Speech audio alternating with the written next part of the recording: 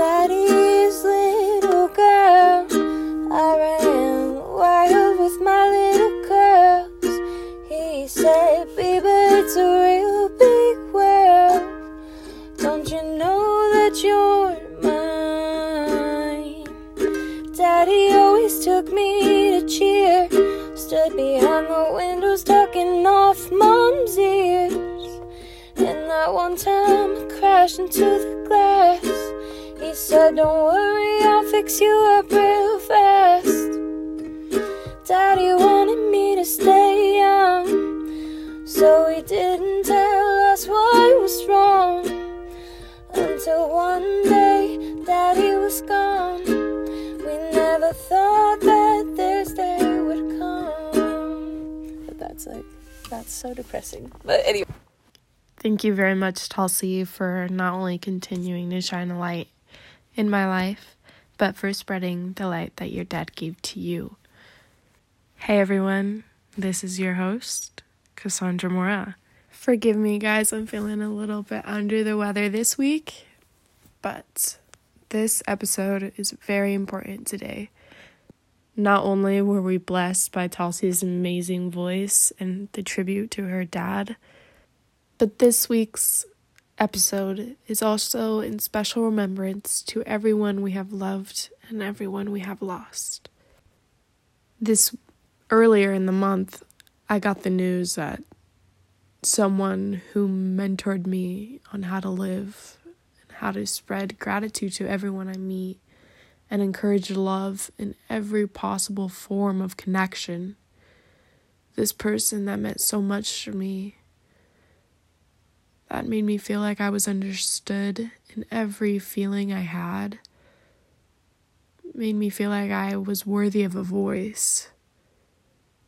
She made me feel like I was lovable, I was enough, I was more than enough, and she constantly reminded me of her grace and how much she loved my smile. And I got the news that this person that meant more than anything to me was dying. And I've been numbing out, trying to forget the words, trying to pretend like it's not happening. And I've actually been avoiding this podcast. I've tried to say these words a dozen times, and they never seem to pair justice with the memory of you. One of Talcy's favorite things about her dad was how extremely selfless he was, how he constantly put others first, how he put her mom and her brothers and her before anything and everything. He was the definition of a ride or die. She designates her depth of empathy coming directly from her dad. How he always had a soft spot for everyone and went out of his way for others, teaching Talcy to do exactly the same. If Talcy could say one thing to her dad still, she would talk about how proud she is of him, despite everything he faced growing up. How he still remained to be the coolest, smartest, kindest person she ever met, and how she is honestly so proud to be a product of his. The light of dawn breaks the cadence into a new day, or at least this is what they say. Blurred lines captivate my mind. Seems easier to fly when you can't find a disciplined state of mind. All the more I prefer the days that do not recount themselves, collecting in the bin of a timestamp frame. I can't recall the last time I swayed your way, yet today is a new day. I think one of the most beautiful things about letting someone go is knowing that their memory lives on forever with you in your head.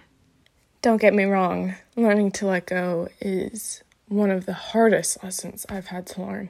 You can even hear it in my voice when I try and talk about it. I know this is something a lot of us have to learn how to do, especially when we're so not ready for it.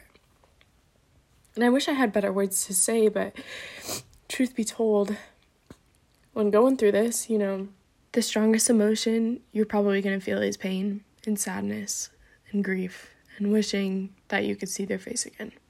And these are all normal feelings. This is what you're meant to feel. This is quote-unquote normal. But just don't forget that even though there is this darkness surrounding you, there's a lot of beauty hidden within it as well. The beauty of their memory and all that they meant to you and the person that they taught you to be. Never forget that. Never forget where you came from, where your roots were sown in deep to, and the person that sprouted you. Thank y'all so much for listening for another great episode of Sonder Poems. Thank you again, Miss Talcy. I look forward to talking with you guys next week. All right, bye.